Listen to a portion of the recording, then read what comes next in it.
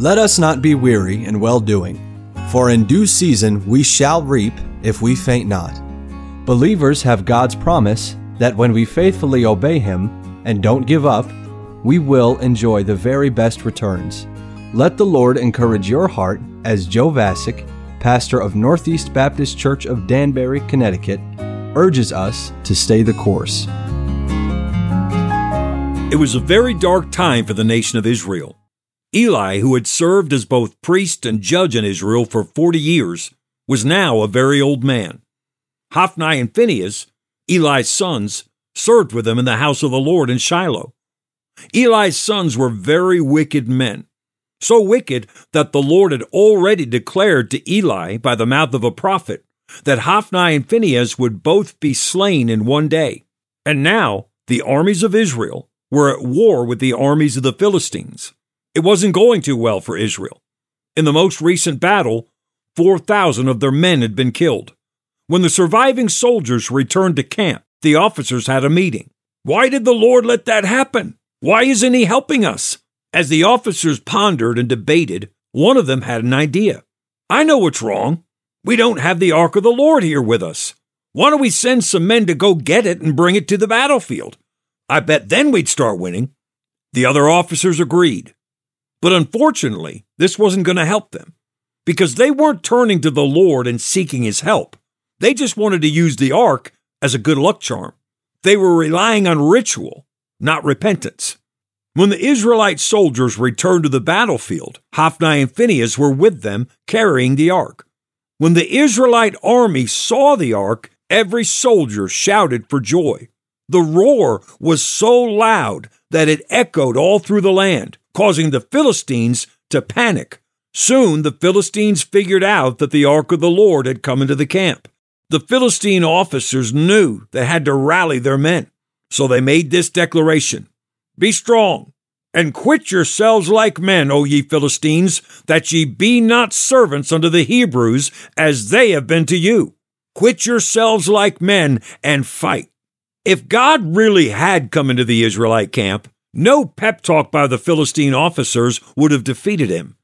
But Israel's excitement at the sight of the ark was nothing more than an emotional surge.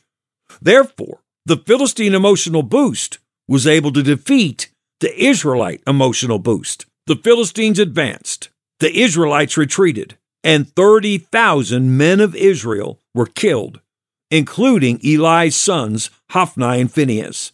What a tragic picture this is of the futility of engaging in spiritual warfare in the power of mere emotion, religion, and ritual.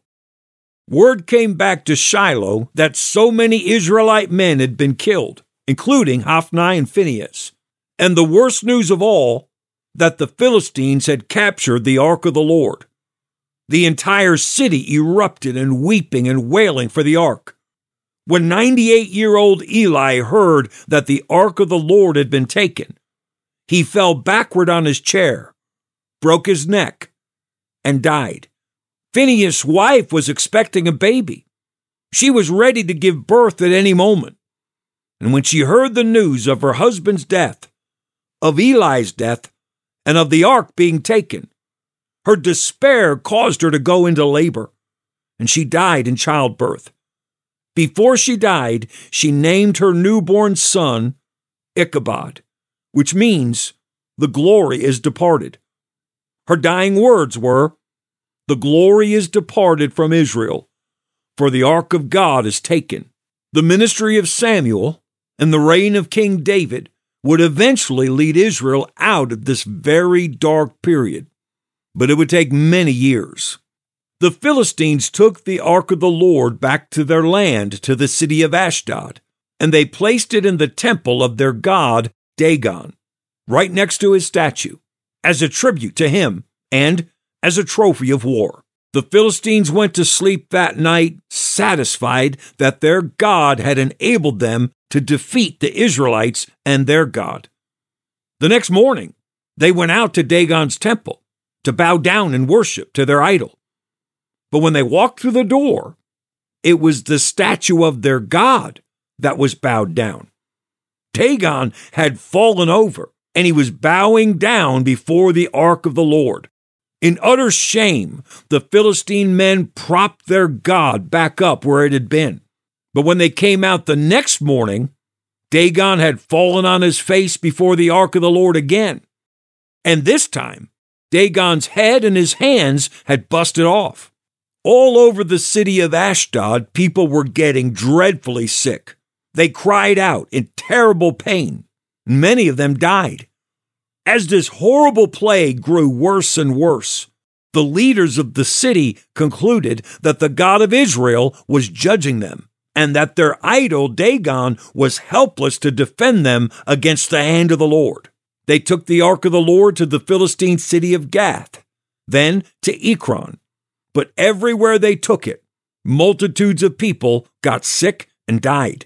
Finally, the Philistine religious leaders came up with a plan to send the ark back to the land of Israel, and the great plague ended.